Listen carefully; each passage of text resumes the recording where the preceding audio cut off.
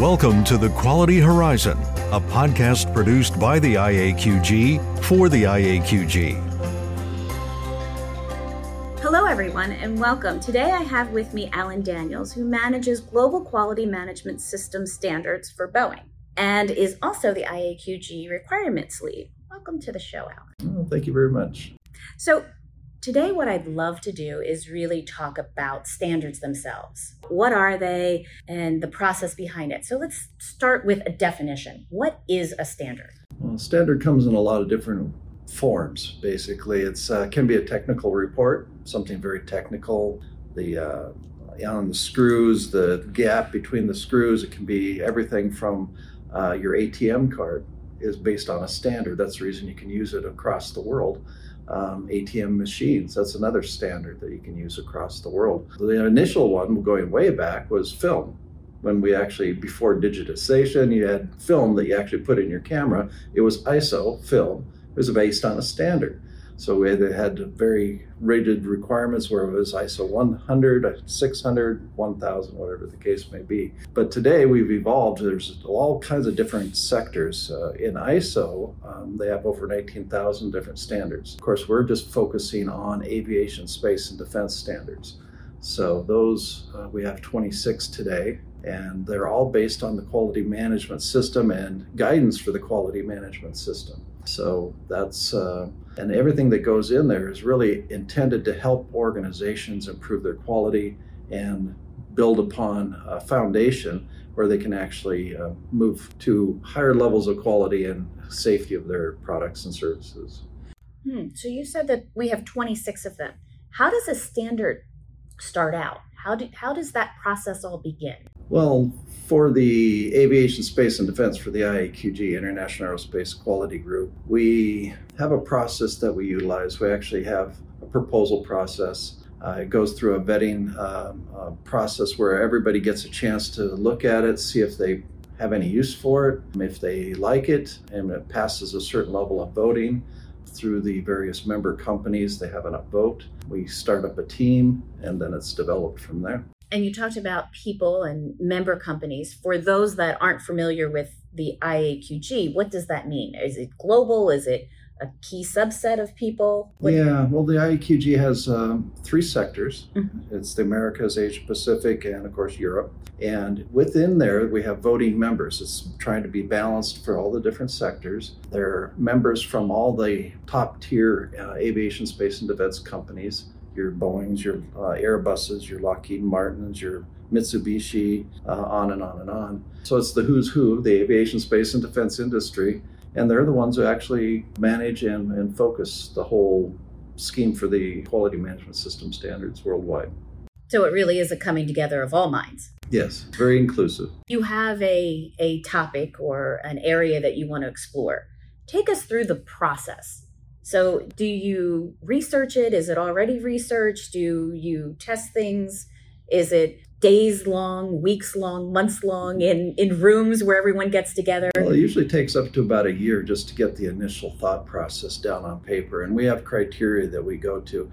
I mean, it can't be contractual in nature. It has to apply to everybody from your 5-person mom and pop shop to your 200,000 mega company. And it can be regulatory in nature, basically generic enough to where all sectors can use it. This is actually a really unique point because space has some very unique requirements. So, say compared to airframe manufacturers for airplanes themselves or defense for the fighter jets and stuff like that. So you actually have to balance that and make sure that everybody can use it. So that's the goal, is to make it so all of our aviation, space, and defense can use something. And it's a real tricky balance sometimes. I bet it is. How do you test that? Do you have feedback? Do you have surveys? Do you determine? Yeah, initially we usually do a survey. Mm-hmm. And then, of course, we have what we call stakeholder input. So we'll go out to our regulatory agencies, our member companies. Actually, sometimes we'll even go into what we call the OASIS database, which is where all the certifications are held. And we'll ask that entire database what they think. So we actually try to draw in as much information as we possibly can, because collectively, all those minds are much better than just a small group. Seems like it's down to a science. Yeah, a little bit. It's not rocket science, though. So you talked about this sometimes can take a year before you even begin for all the research. So how long does it really take a standard from ideation to publishing? Well, this is actually one thing that we're trying to improve because it takes too long right now, to be totally honest. It can take up probably 3 years. From the inception of the idea. It depends how mature the idea is and how much information there's out there in the industry. Additive manufacturing, where they actually build parts, utilizing, injection processes. And that was very new, something that was very complex, and we weren't quite ready to go there. There's been others that have struggled. I mean, we've taken 2.5 years just to get to the point where we were writing a standard. It was very difficult. But some things we know right off the top of our heads. We can actually research and pull in all the information that we can across the world, get experts associated with it, and then within about a year, we're writing. So to answer your question, usually the formulative stage takes up to a year, maybe 6 months. Writing it itself only takes about a year. And then the publishing piece, the balloting and publishing, can take a year. That's where we want to try to streamline it. And we're actually restructuring the IAQG currently. And that's actually one of the things that we're trying to do is streamline all of that and take that, to really get that tack time and make it something that's a little bit more efficient. But at the same time, doing that due diligence, it's great because you actually get a better product. So it's kind of a balancing act. You want that better product. And, we've seen other standards. It's like, boy, that's not really written very well. In ours, we meticulously go over it and over it and over it and over it. Maybe we did too much here. So it's a balance between the two. So when it's done, though, it's not done, is it? No. Once a standard is published. No, we revise it or have a 5-year review. Every 5 years, we have to look at it to see if it's still relevant, see if people are using it, see if it needs any improvements, see if technology is improved and you need to make some alterations for that. Sometimes we introduce concepts in one revision, and then in the next one we expand upon that concept because you don't want to overwhelm people with something completely new.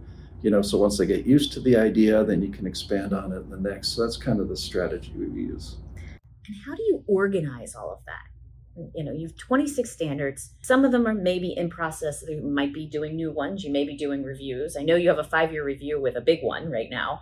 How does that all get managed so that you stay on top of everything?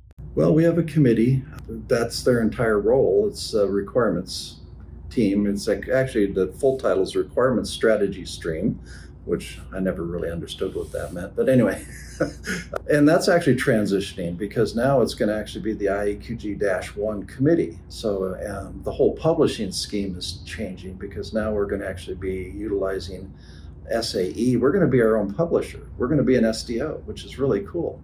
So the whole thing is evolving very quickly. But the requirements team manages those 26. We have metrics, we have tracking of when everybody needs to go to their 5-year review, how they're doing on their 5-year review, how they're doing on their projects, their revisions, and then of course helping them and following them through the balloting process and then ultimately publication. Mm-hmm. So it's a job, I guess. We have a whole team working on it. They're all volunteers.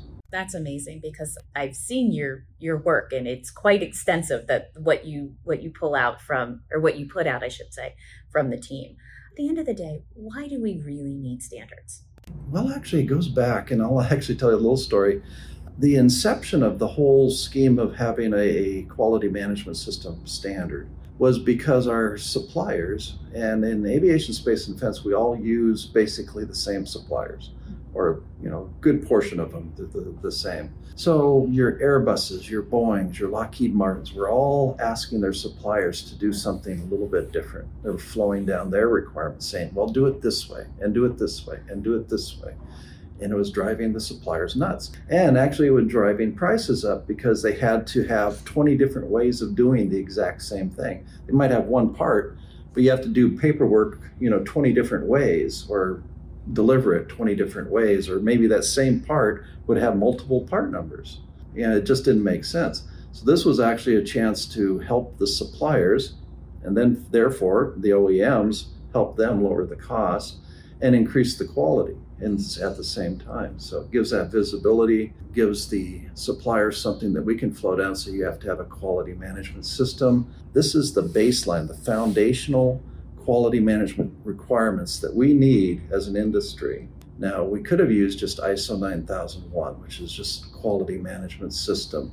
But for aviation, space, and defense, we needed more rigor, more requirements, because they're very complex. You know, you don't want to have to worry about things at 35,000 feet. You know, you want to make sure you're on a safe, quality product. And that's the reason we started it all. So consistency, quality, advancement, commonality, harmonization. Harmonization, yeah. Ooh, nice buzzword. Nice buzzword. So what are some things that are misunderstood about standards? What are some things that we probably should be clarifying to people that don't understand why we have them? Well, the one thing that's really top of my list is people think once they have met the requirements that that's the stopping point. They get the certificate, they hang it up on the wall, they have a little party. Oh, we did really good. That's the starting point. And that's where people are losing out. We have a lot of CEOs and directors of various companies coming back and say, we're not getting the value out of our quality management system. You know, it's not doing what we expected it to do. And then I say, well, what are you doing? And they explain, blah, blah, blah. Well, we got our certification. I go, well, that's the starting point. I said, what have you done since then? Well, we just wait for the next audit and then we do it again. That's just a pass-fail. There's a maturity that goes on beside that. You know, you can actually achieve a lot higher level, and that's kind of where it's supposed to drive you. And it gives you, you're supposed to manage your outputs. It gives you all these different measures, different ways to go about it. You know, if it has a clause for improvement, you know, that's actually where you start getting the benefit. It's not just from getting that certificate that you hang on the wall. Sounds like AIM. Well, I was leading there a little bit, but yeah, aerospace improvement maturity model, yeah, because you have your baseline. Yay, we've met compliance, but that's really, if you look at the scale of things, that's really about a level 2, maybe a level 3 out of 5. So you're kind of right in the middle if you get your certificate, if you have a good auditor. So it still leaves a half of that, you know, where you could actually progress and get from a reactive environment to a proactive environment, and where you're not being the victim, you're not firefighting all the time, to where you've got everything under control, you've got metrics, you know what you're doing, everybody is working to the some common processes and systems, and things are flowing well. That's really where you want to get. I mean, that's where the value is. That's where the money is. So from a supplier's perspective, they achieve their audit, they continue to improve. At the end of the day, they've got a better product. You have a better product. Everybody wins. And I get to go on an airplane and make sure that I'm going to get from A to B. Well, yeah. Or it could be a rocket, you know, that doesn't blow up as you're firing it off the launch pad and stuff like that. That would not be a good thing to have. No. So is there anything about the whole process that we haven't touched on that we should have shared, clarified? Well, the quality management system isn't everything. I mean, there are other things out there, and that's actually the reason we have 26 standards, because they tell people or give people guidance on how to improve in certain areas. And collectively, I think if you embrace all those things that are important to your company or your service, it's both products and services, then you can actually really advance where you're at. And another thing is the quality management system itself is derived to actually create a culture of quality. And it's also a sustainment tool, you know, for sustaining an organization. Now, I would venture to say, and I haven't collected data on it, but the companies that really have embraced the quality management system and worked to the requirements and matured their requirements are probably really looking and probably survived, say, COVID and other, you know, economic downturns and various other things probably a lot, I won't say better, but a lot easier than others. So it's really good sustainment tool, and a lot of people don't realize that.